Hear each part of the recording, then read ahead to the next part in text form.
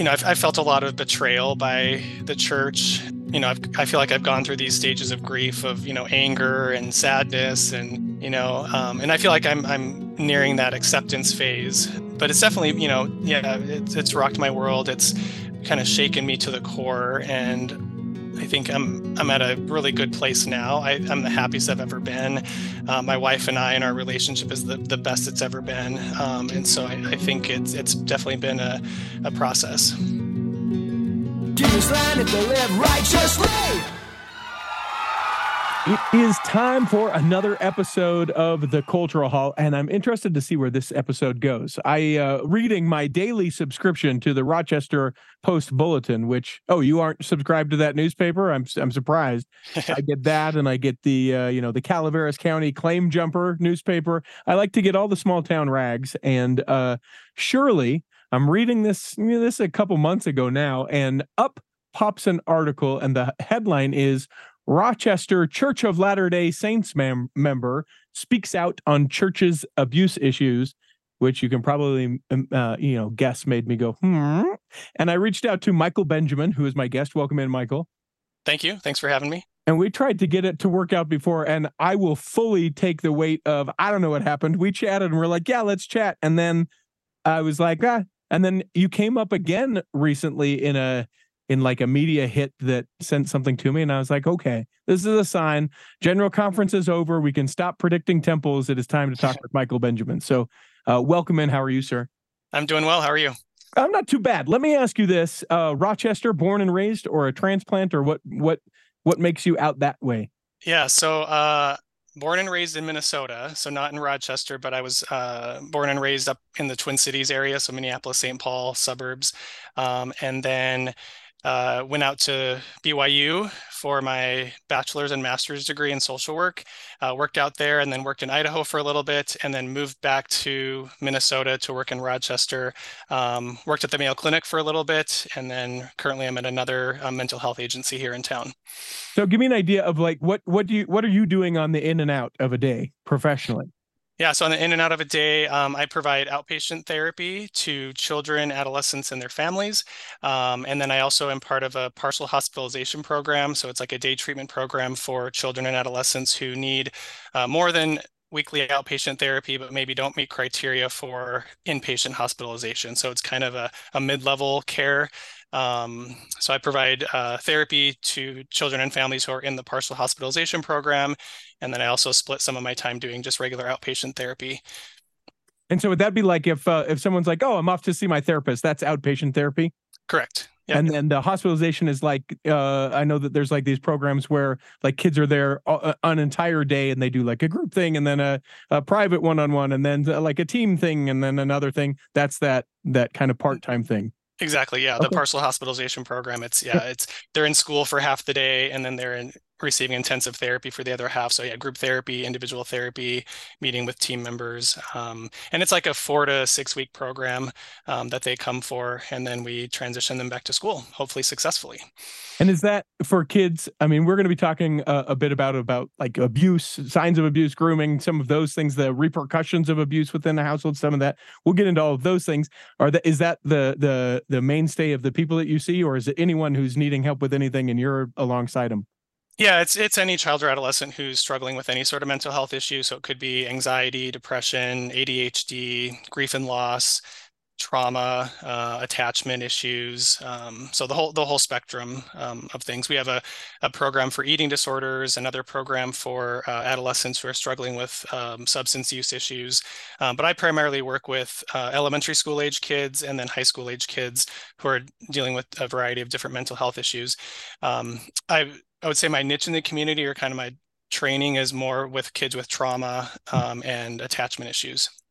So this is my ignorance. When I think about things like what you do and like elementary school kids, I'm like, what in the world could an elementary school kid, this is obviously from a privileged point of view, right? Mm-hmm. Like the worst thing that I ever experienced was the kid next door didn't want to play with me and he didn't invite me to his birthday party. And I was like, oh, so, but I mean, pretty impactful, pretty meaningful to be able to get in a big T trauma kind of situation, if that is happening at an elementary school level rather than waiting until high school or adulthood.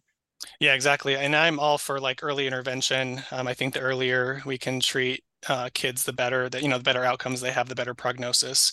But yeah, it's sad actually to think about elementary school age kids who are experiencing big T or even little T traumas, right? The Sure. daily, parents yell at them or neglect, the daily neglect, and then the big T traumas of sexual abuse and physical abuse and things like that. Question that I would have about that is the headlines would lead me to believe that we've seen an exponential growth among children in the last, I don't know. Let's just take for instance, the time that you have been working in the profession. Have you noticed it increase or a change within kids that we're seeing far more of this than we did that? Or what is that sort of scenario as you look over your time? Yeah, I think there's definitely been an increase in abuse, trauma, and trauma can be a whole number of different things. It could be loss of a family member, um, significant, medical procedures that are done, divorce, so all these different things that can happen. So I think there have been there's been an increase in kids experiencing traumatic events. And we Mhm. even think about COVID, right? I mean, just COVID and that kind of collective trauma that we all experienced. Um, I also think the reason we're seeing an increase is kids are more, talking about it more. I think it's something that is out there that people feel more comfortable talking about. Which is And I good. think, Yeah. yeah, Yeah. definitely. I guess when I think about it too, I think, man, that would just be so heartbreaking. Like it's heartbreaking for everyone, right? So let me clarify. It's just as heartbreaking for middle school, high school, or an Right. adult to go through trauma. But like specifically that age, I just think of that age for me being so innocent and so young Hmm. and so all of these things that it just seems like there would be an extra bit of, oh my, that would be Yeah. hard for me personally, I think. Yeah, it is hard. It's hard to see. It's hard to, on a daily basis, work with kids who have experienced trauma or, like I said, attachment issues. But it's at the same time rewarding because therapy and medications help, and so it's also great to see that with a supportive environment and the right sort of treatments, that kids can get better.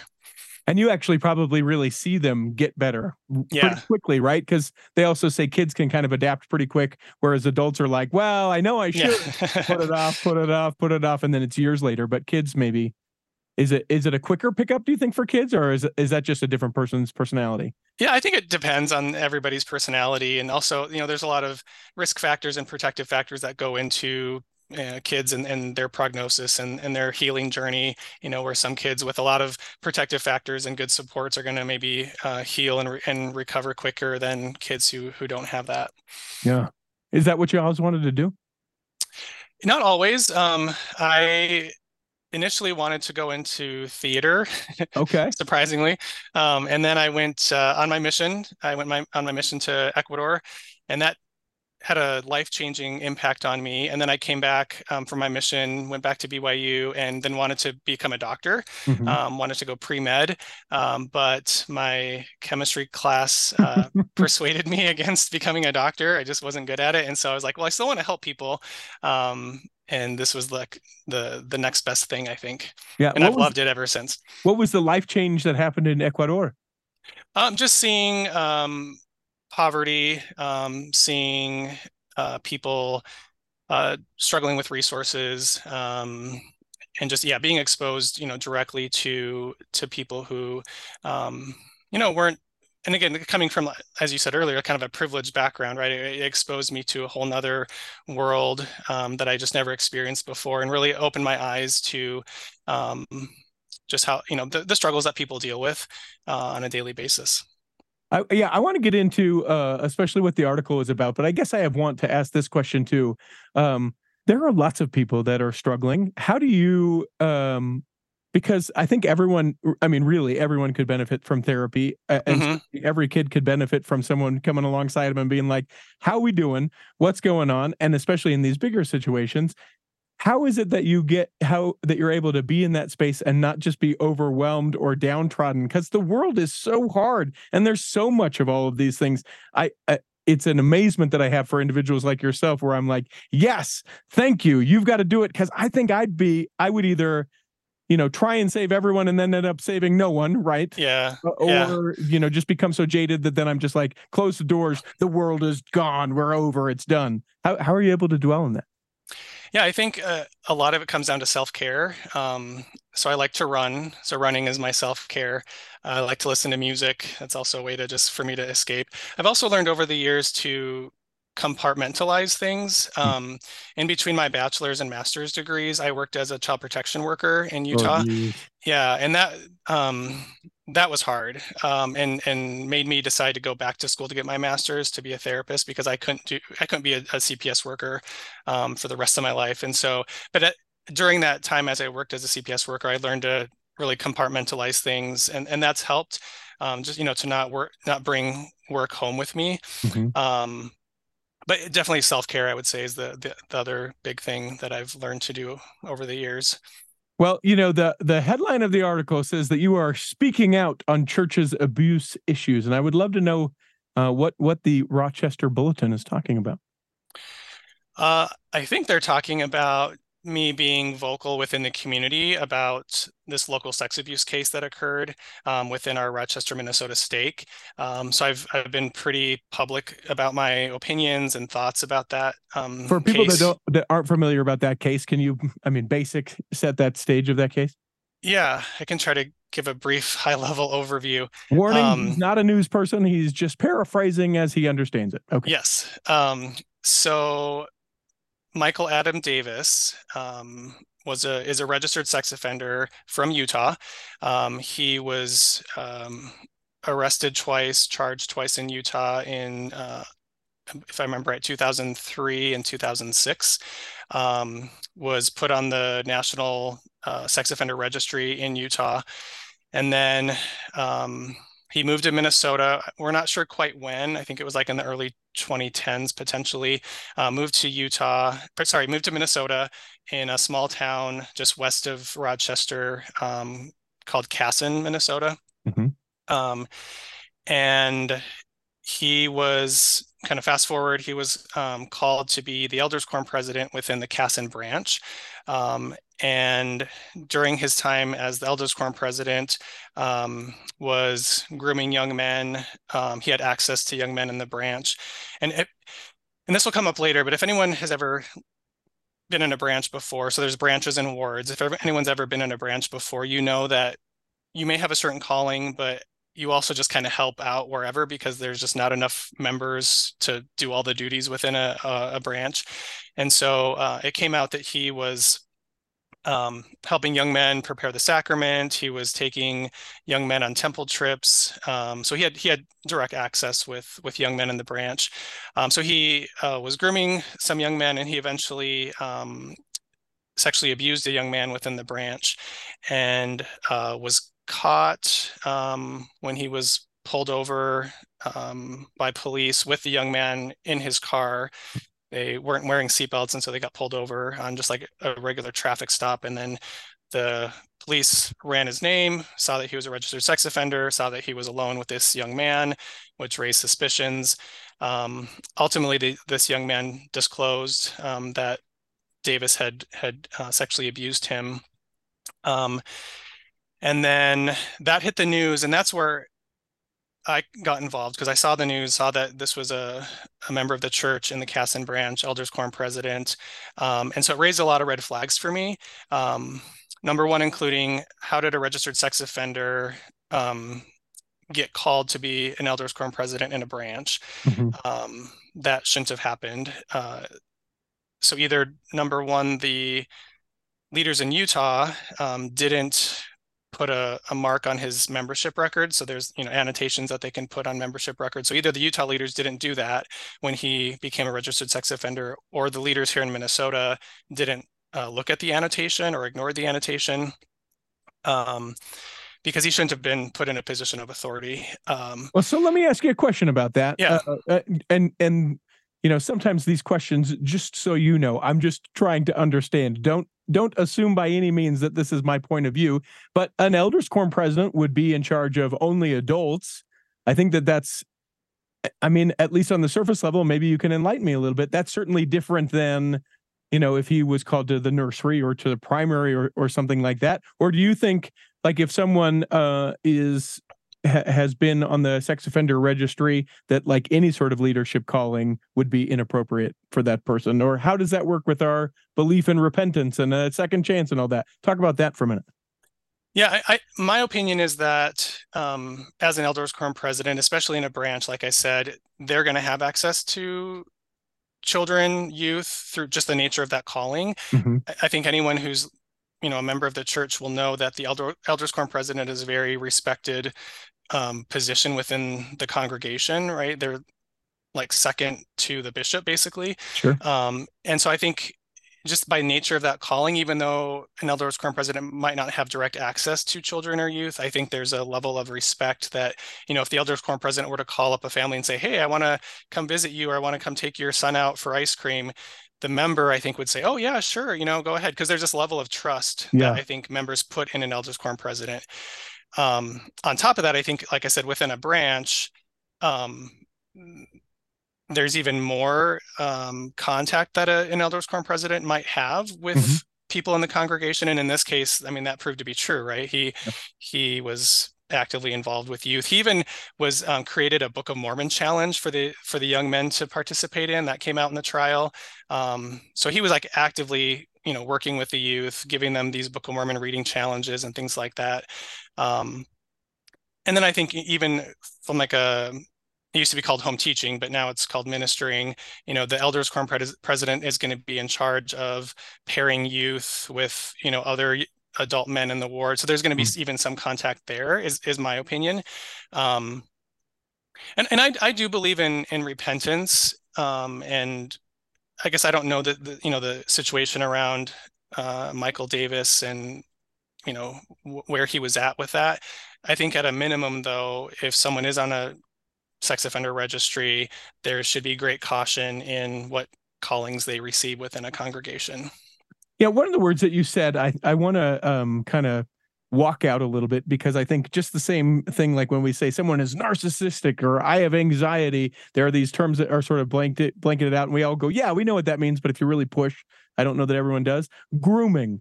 What actually is grooming, or what is, hey, that's just a nice guy that is caring about my kids, and kids need another adult that they can talk to that aren't going to ground them and all that stuff. What is the difference in that and maybe some of those other things? Yeah, I think that's where it gets confusing, especially within the church, because again, we're taught to respect our elders, and there's this level of trust within adults within the church. And that your question kind of even gets a little bit to these one-on-one worthiness interviews that youth have with leaders in the church. And there's, like, to me, this is my opinion, a desensitization process that happens as youth are talking to adult leaders about very personal, private things that kind of desensitizes them to this idea of like, oh, I can share, these very personal, intimate details with an adult male, and that's okay. But to get to your question, I think grooming, and that way grooming differs in the sense that the adult is, buying gifts for the youth, treating them special, spending extra time with them, giving them things, calling them, taking them out. And in this case with Michael Adam Davis, that's what he was doing, right? He was treating these young men very special. He was buying them gifts. He gave them, a phone. He was having them over to his house alone. That's where, the red flags go up about grooming. I want to take a break real quick. When we come back, I want to pick it up right there. Let's take a break and come back and do that in the second block of the Cultural Hall. I had an email from someone who listens to the Cultural Hall. I believe it was not a lifer, but a convert, who said, hey, Richie, are you still teaching the podcast classes? And the answer is yes. In fact, I have even fine-tuned it more than I ever had before. So you might be asking, well, Richie, how do I get on that? Well, you can always email contact@theculturalhall.com, or you can find me on social media wherever I'm at, Richie T. Stedman, and reach out and say, hey, I listen to the Cultural Hall. I would love to learn more about podcasting or your podcast podcasting services, a class, a cohort. There's a group of people. I've even taught the ward historian about podcasting, what it is and how it might be a great benefit to people. If that's something that you're interested in, whether it's for your business or just for your private hobby, maybe something you see your future in, would love to be able to help you along the way. You can find me again anywhere on social media, Richie T. Stedman, or you can just contact us, contact@theculturalhall.com. Look forward to hearing from you. Let us podcast together. To be clear, this is still a show. Hi friends, Dan the Laptop Man here from PC Laptops. You can get a brand new PC Laptops desktop and they start at only $29 a month. And it comes with a lifetime warranty. Just check us out at PCLaptops.com. That's PCLaptops.com. Here in the second block of the Cultural Hall, remember that you can always email us if you like this episode or you disagree with something being shared in this episode, or you have a great referral for another episode that we should do, maybe around this subject or another. It's contact@theculturalhall.com.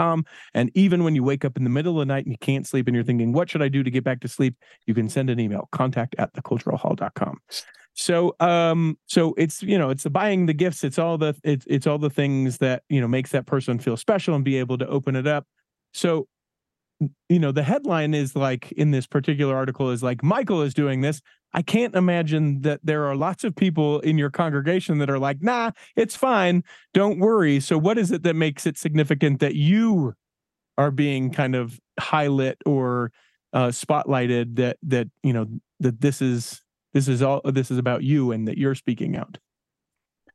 I can only guess. I think it's because I was very vocal about it within the community. But what is that? So I guess I'm asking, what does that mean? Yeah. You're being vocal. Is it like, this was horrible and this is my church and I don't like this? Is it you're going to meetings and you're like, I know this is about the Christmas tree project, but I need to let you know that Michael Adam Davis did this. And what was the vocal? How were you vocal? Yeah, I guess a little bit of both. I was, vocal within like the media, and saying, hey, this isn't okay. This shouldn't have happened. He was a registered sex offender in Utah. How did he get put in this position of authority here?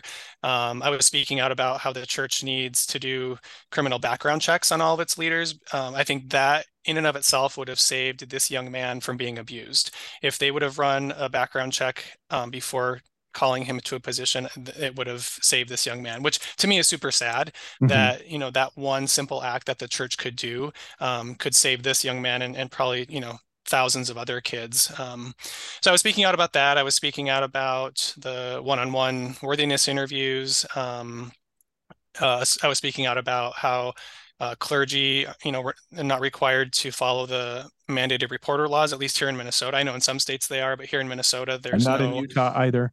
Okay. Yeah. And then I also spoke out. So when the branch president was released and then he went back to his home ward, which was my home ward, he was called to be a Sunday school president for the youth. And I emailed the parents of the youth in that Sunday school class just saying, hey, this is what's going on in our stake. This former branch president is now your youth Sunday school leader. Just wants you to be aware that he submitted an affidavit to support the perpetrator. And that's all I said. I just was kind of letting them know, like, this is the scenario, this is the situation. You guys can decide on you're for yourselves if you feel it's okay for this former branch president to be teaching this youth Sunday school class, knowing that he, in my opinion, was defending the perpetrator in this case. So that was another way I guess I was speaking out. And so after I had sent that email to the parents of this Sunday school class, the stake president, without notifying me or talking to me, removed my access to my church membership account, or the LDS tools. Yeah, to be able to message or call anybody in the ward, you're no longer able to. Right. And it has like what your tithing and your journal and your scriptures and all that, your patriarchal blessing. So that was, they called Salt Lake, had that access removed from me after I had sent that email. So I guess in that way, those are the ways I was speaking out. So publicly and within the church. So I mean, very aggressive. as far as some of those actions go, especially in a group of people that I feel like a lot of times we're just like, well, they should probably know, or they do, or there's a lot of times that we are hands off about things where it's like, I don't know that I would do that, but that's not really my business. Maybe that's within the church. Maybe that's just people in general. Probably a lot of the profession that with what you see, you just felt like you had to tell the parents that to make sure that they knew, like, not an option to not tell them. Exactly. Yeah. I mean, in the heart of my heart, I'm a social worker, right? That's my degree. That's my life. That's what I do every day. So I feel very strongly about protecting children Sure. and wanting the church to be a safe place. And so I think you nailed it. That's why I spoke out to those parents. That's why I spoke out publicly. That's why I was, posting all sorts of stuff on my social media, just to get the word out and let people know that this is happening and it's not okay. As a response from either the parents or other people in the ward, because there had to have been at least a response. Anything is a response. What was that like as you got messages back from those parents, or after that kind of occurs within the ward? Is it, oh, that's that sticking his nose where it doesn't belong, Michael Benjamin? It's been mixed. It's been some of that. It's been also support. Hey, thanks for speaking out. I couldn't do what you're doing. Thanks for saying something. And then I know of multiple families because of this case who have left the church because of how the local stake leadership handled the situation. So it's been kind of all sorts of reactions. There's been people defending what the local leadership did. There's been people, like I said, who've left the church. There's been people who have spoken out against me, and also people who've been supportive. Yeah. It maybe you could enlighten me. The people that would speak against you or like in favor, I mean, even just an affidavit, and I've heard of those things happening here where, some member of the church will go and, the bishop, thinking that he's doing well by that person, will say, I know he's a good person. I know he was drinking that one night and killed your entire family, but that's out of character for this. Like, what possibly could be well, yeah, I mean, but he did do his calling really well, or like, what is I'm struggling to find a defense. Yeah, me too. I mean, and in this particular case, what came out later after I went to higher up leaders within the church, I contacted an Area 70, Jeffrey Kerr. I don't know if he's still the area authority over our area, but he confirmed to me that those affidavits were written basically by church attorneys, and that the local leaders just basically like signed it, because they were identical affidavits, both claiming that Michael Adam Davis didn't have like direct authority or direct contact with kids in his position, which I guess technically is true, right? Sure. As an elders quorum president, he wasn't directly over youth programs, but that doesn't cover the fact that he was actually, working with youth, taking them to temple trips, helping them prepare the sacrament. So these affidavits were written by church attorneys, and I think, in my opinion, were an attempt to protect the church from anything. Yeah, lawsuits or any of those kind of things. Yeah. And appreciative from the actual families that you sent some of the emails to, or was there any of them that's like, mind your own business? Yeah, I would say from the families that I sent the email to, I didn't receive any like direct responses. Yeah. But I know that one of them must have forwarded my email on to my bishop and stake president, because then the day after, like 2 days later, that's when my membership account was blocked without any sort of discussion with you. But then has there been discussion since where it's like, well, you shouldn't, and you're like, well, I'd like to have the phone numbers of people that I can call, or where does that particular situation stand? Yeah, there's really been no discussion with me since. Stake leaders and local leaders have pretty much ghosted me for the most part. I did file a civil suit against them because a lot of my personal property was contained in my membership account. Like I had said earlier, my patriarchal blessing, my tithing donations, my scriptures, my notes, my journal. So I actually filed a civil suit against them last year to try to get my personal property back, the stuff that I created online. And they hired attorneys to actually fight me on it. And then ultimately we settled out of court, and I got access to my membership account back. So maybe the hardest question, or a harder question, knowing this, that this occurs, we know that it occurs there. It occurs in Virginia. There are stories in Arizona, Utah. It is no it is no geographical discrimination. It happens everywhere, and it's not just in the Church of Jesus Christ of Latter-day Saints as well. It is lots of churches. It is lots of situations where parents are able, or where adults are able to interact with kids, etc.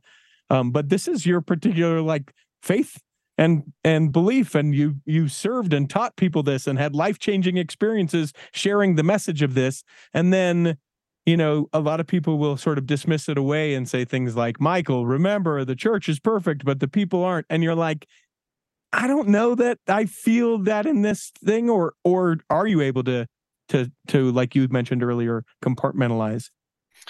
Yeah, I think that has been the hardest thing for me in all of this, is reconciling all of my faith experiences with this recent experience, with this case, because it's called into question a lot of things, right? Like the power of discernment, right? Like if our local leaders, truly have the power of discernment, why didn't, when they prayed over Michael Adam Davis being the Elders Quorum president, why didn't they get the revelation and inspiration that this was going to happen? Yeah. Or that he shouldn't be.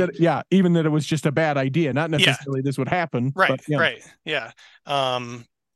And so, then that starts me down the rabbit hole of like, okay, well, if they don't have the power of discernment, then what about everything else, and then it just, like I said, goes down the rabbit hole for me of all these other questions that I start to have. And then it calls into question too, just the organization and the lack of protection that exists within the church of, are we annotating church membership records for registered sex offenders? Are we following those policies and protocols? What about doing criminal background checks on leaders? And so, those sorts of things also start to kind of waver my testimony and my faith. And so, yeah, and that's been hard for me because I haven't been able to reconcile that. And it's brought me to a lot of questions that I've had to face, and that's been hard. Yeah. And it's interesting because one of the big pushes that I hear about background checks is, listen, it wouldn't even catch very many people. That what you have to have in order for it to be caught in a background check, you have to be accused, or it has to actually have gone through, and you have to, and all these different things about it. And yet in this particular scenario, it would have pinged instantly, and that would have been a thing. And then you look at the fact that here in the United States, there are one or two, maybe half a dozen states that now require anyone working with youth to have a background check. The church in the United Kingdom has now required background checks. I don't understand why at the point that these things are rolling out, and the fact that, as you mentioned, okay, so maybe it only saves 1%. Are we not taught to go after the 1%? Like, exactly. I don't understand these sweeping. Why we don't just go, hey, you know what? We founded Zion's Background Check Independent LLC, and that's our company, and now we send all of them to that. I don't understand, as a business or as a religious institution, why we wouldn't go, let's do this. This seems a simple, there's lots of other things, but a simple thing that we can just broad brush do and instantly have success with it. Yeah.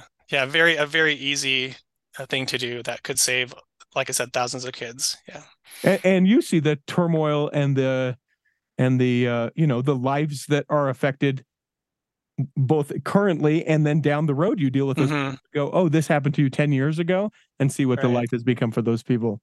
Right. Yeah. A few years ago, and we had him actually here in the Culture Hall, a gentleman by the name of Sam Young. He spoke out quite a bit about, I think he was from Texas, as I recall. You can listen to that episode. I'll leave it in the show notes. But he talked about some of the very things that you talked about in like background checks, talked about being able for the youth to have like an escort or another person in the room as they're able to be interviewed. And that was before all of those changes occurred within the church. That gentleman was excommunicated from the church. And I actually am going to seek him out because I don't know what he's up to now.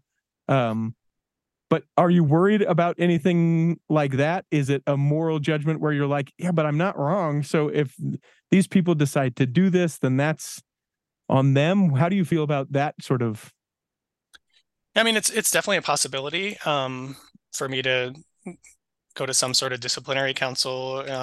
I'm actually surprised that that didn't happen when they took away my membership account Hmm. privileges, because again, that was done behind my back without talking to me. So there was like disciplinary action taken against me without really having a disciplinary council. Hmm. So I'm actually confused about that to this day. So I mean, I'm not worried. If that's what the local leaders decide to do, then I guess that's their decision. Yeah, it's super difficult. As someone, so in my early 20s, excommunicated, that doesn't matter why, but it's interesting to me when I feel like I get lumped into some of these groups of other people who are also excommunicated. And I'm like, okay, am I the same as guy who Right. beat up his own church, who Right. killed a couple of kids? I'm not. Are we Yeah. saying that that's what this is? Whatever the thing is, and you facing potential church discipline for saying, can we be a little more safe with kids? Can Hmm. we make sure that we annotate our church records properly? Seems Right. asinine to me. Yeah. Yeah. Let me ask you this. You mentioned earlier you're married. What has your wife thought about this whole thing? She has been super supportive, Mhm. and which I've really appreciated because, like I said earlier, this has been a hard journey as I've, you know, questioned my faith and questioned some beliefs that have arisen because of this whole case. But she's been very, very supportive, and that's helped me get through this. Are you able still to have a calling within your ward? You function as some sort of something within the ward that you worship, or are you not going to church anymore? Yeah, so I haven't gone to church. My wife and I both haven't gone to church probably since COVID. We attended remotely when COVID was happening, and then once services went back in person, we just haven't been going. Interestingly, on that note, in the midst of all of this, I was released from my callings um, due to similar reasons, right? Because I was being vocal about different things. And so kind of right in the midst of all of this, my bishop released me from some callings and told me it was because I was speaking out about this and some other questions that I had about the church, mostly the November 2015 exclusion policy. I was being pretty vocal about that. And in that case, I was in classes asking questions and speaking out about that particular policy. But he removed me from being the ward chorister because, and these are his words paraphrased, that he didn't want me in front of the congregation, being seen if I was having all of these doubts and questions and speaking out. Hmm. I want to take another break. When we come back, there are three questions we ask everyone who steps in the cultural hall. I'll ask those of you, plus a couple other things. We'll pick them up in the third block. BestDJinUtah.com. It's been a while since we've had a new one of these, and I apologize for that. It's because I've been so busy DJing events all over the country, but especially here in Utah. Been able to do some great, weddings. I've done a prom or two for different listeners of the Cultural Hall. I love it when you reach out to me at bestdjinutah.com, or you can find the phone number online as well. I would love it if you say, hey, I heard about you on the Cultural Hall, because maybe, just maybe, I give a Cultural Hall discount. All sorts of events. It doesn't have to be a wedding. It could be a community event. Maybe it's a ward or youth activity. I'm doing one of those this summer. In fact, just locked the deal down on that. Whatever it may be, if you need music to accompany your event, or you just need a great MC, I would love to be able to help you out. You're simply going to need to go to bestdjinutah.com.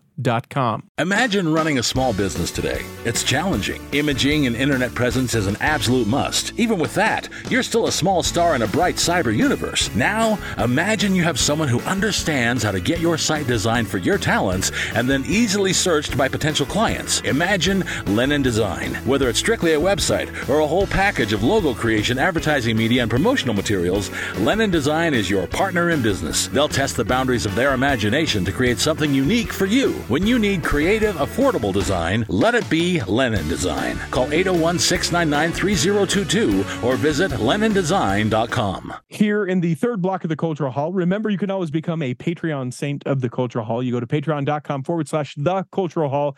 It gets you to be a part of the secret but not sacred Facebook group where all of us who are Patreon saints hang out, talk about things that are happening in the episode. Maybe we'll talk about Minnesota. Maybe talk about, we do whatever we want in that group, and you are welcome to join it. It's patreon.com/the Cultural Hall. So, Michael, then been a couple years, seriously, since COVID, even though it's still around now, and I'm pretty sure I had it like 2 weeks ago. When you think about the time, the experiences, the life change of Ecuador, and then you think of your time at BYU, and then you think of your time up until the point of you kind of speaking out, and how much the church is a part of your life, of the very nature of who you are, both literally and figuratively. Like, is it an active wrestle where you're like, oh, or is it you've kind of put it on the back burner for a little bit and we're seeing it, or where do you stand today as we record this? It's the first part of October of 2023. Like, do you see yourself going back, or not until someone apologizes, or where are you drawing a line? What are you at? Yeah, I think where I'm at is I'm in a good place right now. I think I've come to terms with what's happened. As you were speaking about these life-changing experiences, my mission, going to BYU, meeting my wife at BYU, being married in the temple, all of my experiences throughout being a member of the church. I am super grateful for those experiences and what the church brought to my life as far as morals and values. And I think it's those same morals and values and being a seeker of truth that led to all of this happening, right? Because I in the midst of all this, I was, grounded in those morals and values that I actually got from the church, in being honest, in seeking truth, in protecting children, that led me to speak out. I think as a missionary, we're taught to speak out, right? And preach the gospel. And so to me, this is just like an extension of that, right? That I find this to be a very important issue. And the church taught me to speak out about the truth, and that's what I'm doing. And so it's interesting that, that's kind of number one, coming full circle, but also it's like almost backfiring on me in a way. Yeah. But I truly am grateful for, everything that the church has brought to my life. I mean, my love of music, is because of the church. My desire to serve people, is from the church. And so I won't forget any of that. And I'm at peace with where am now with, my name and my wife's and our children's names are still, on the records of the church. We just, aren't physically participating anymore, and that's okay. Do you consider this sort of like this whole string of events a trauma? I do. I think in a lot of different ways. I mean, and maybe I know we can't compare traumas. Sure, I don't know if it would be a big T or a little T, but it's definitely rocked my world. Yeah.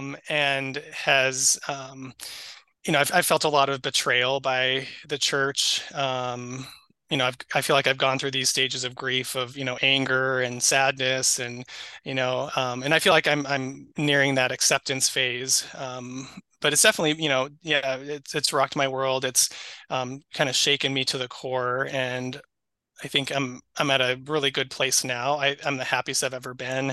My wife and I, and our relationship is the best it's ever been. And so I think it's definitely been a process.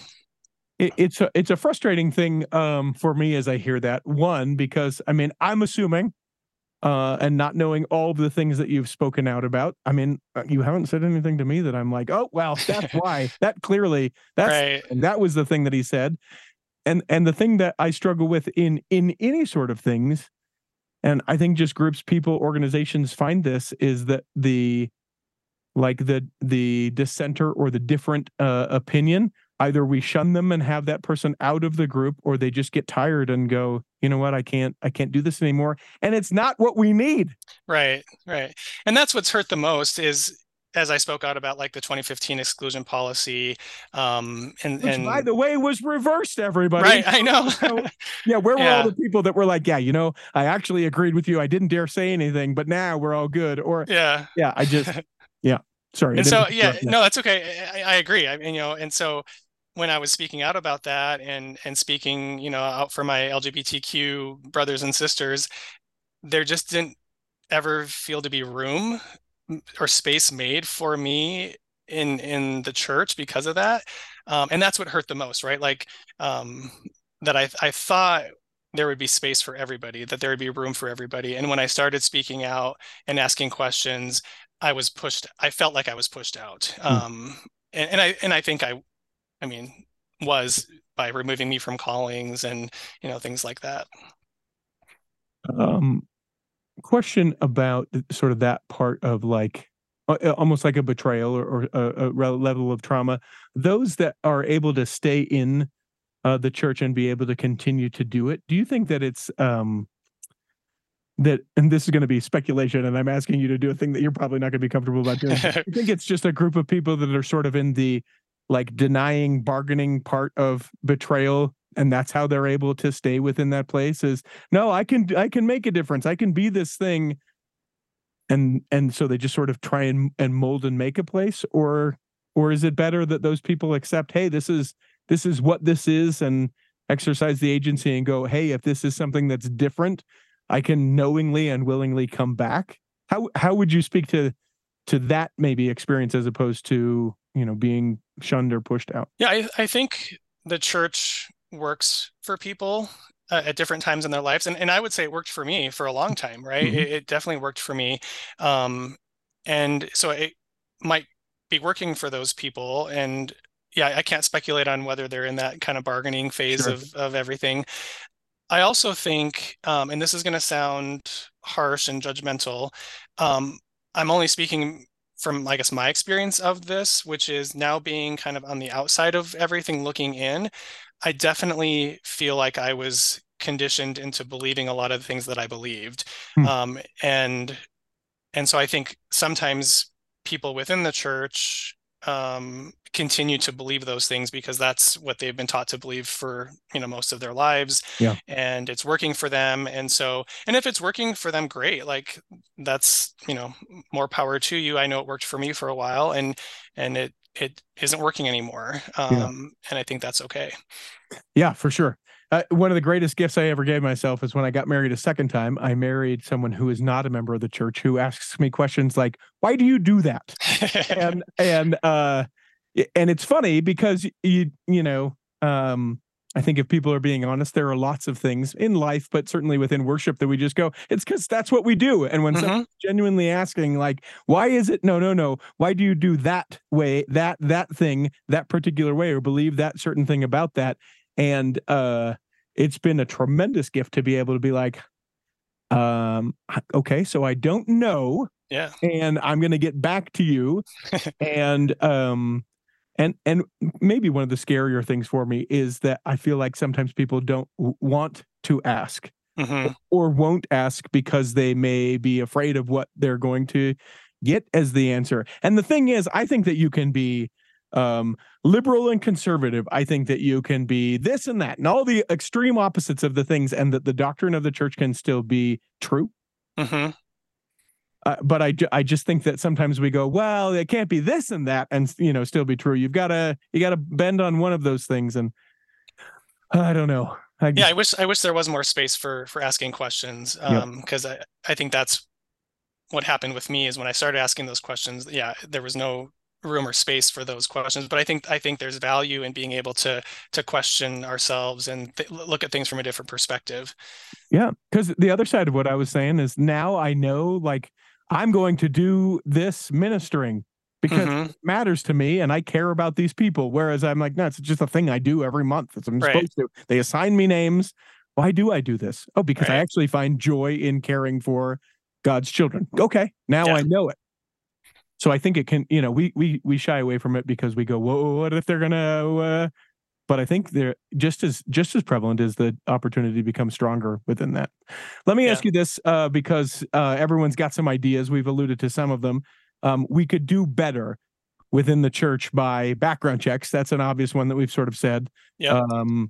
I think the church, at least to its efficacy, I'm not sure. They have if you're working with youth at all, here's a 30-minute slideshow that you need to do. And some of those principles within that, very, very helpful to avoid any sort of situation. What else could people employ if there are bishops or stake presidents or even just, teachers or Sunday school presidencies listening to something like this? What could they do?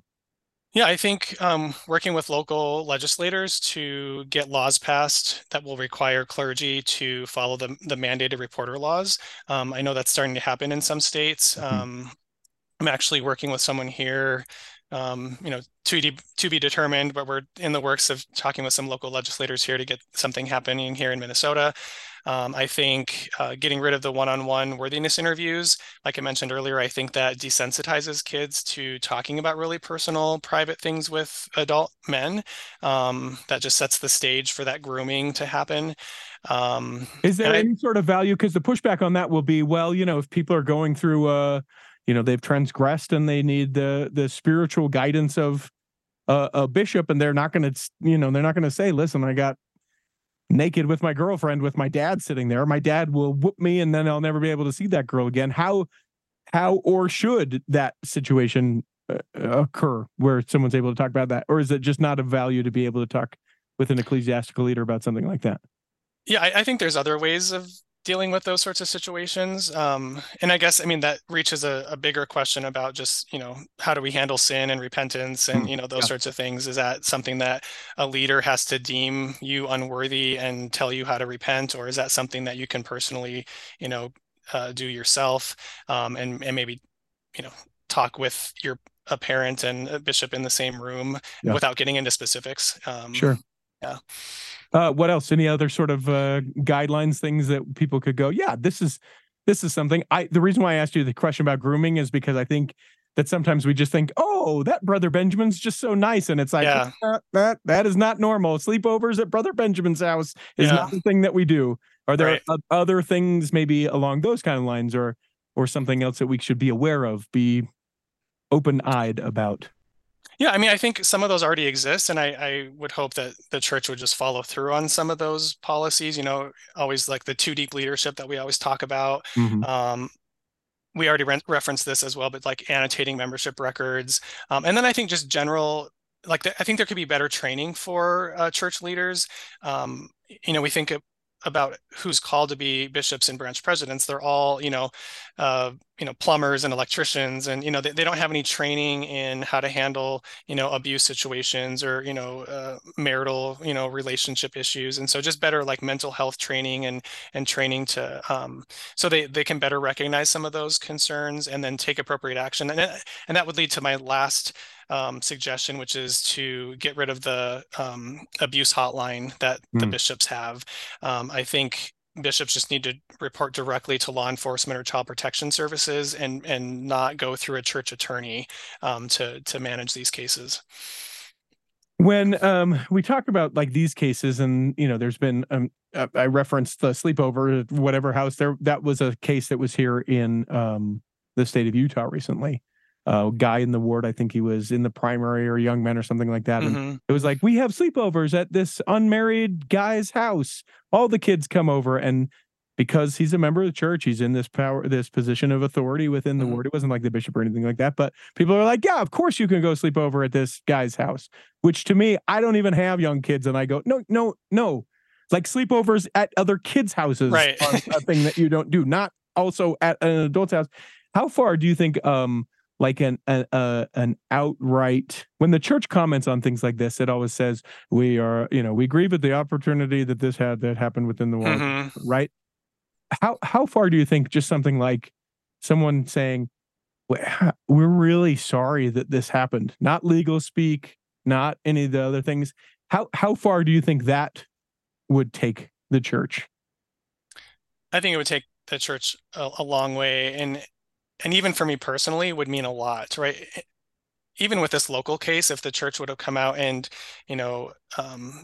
taken some responsibility for what happened, apologized for the breakdown in the structure in the system, and I think that would have done a lot for me, and I think that would take the church a long way in healing some of the harm that's been done.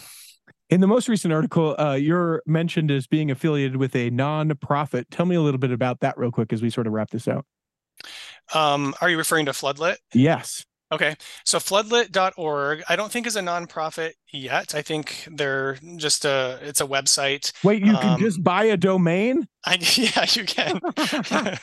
So floodlit.org is a newer website that highlights Mormon sex abuse cases. It's like a database of all the different cases of Mormon members, church leaders, missionaries who have either been accused or convicted of sex abuse crimes. And it's a whole database. I think right now there's over 560 and growing number of cases. Just every day there's a new case that either is discovered or just a new one in the news.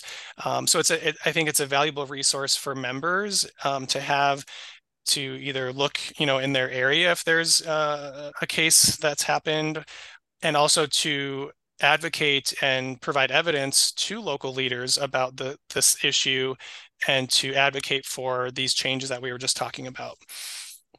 And ultimately for me, and why I beat this drum, probably people that listen to the Culture Hall are like, yeah, we get it, is we clearly don't get it. Yeah. When you have incidences, there was one a couple months here where the teenage child went to the bathroom during sacrament meeting and was sexually assaulted, in that time, or propositioned or something like that. It's like there's still, it's all the time. It's all the time. Be aware of all the things. And that's what I appreciate so much about what you said, saying, hey, you know what? I'm not meddling. This guy was in this position. Here's an email. You should know what this is. It's just information. Mm-hmm.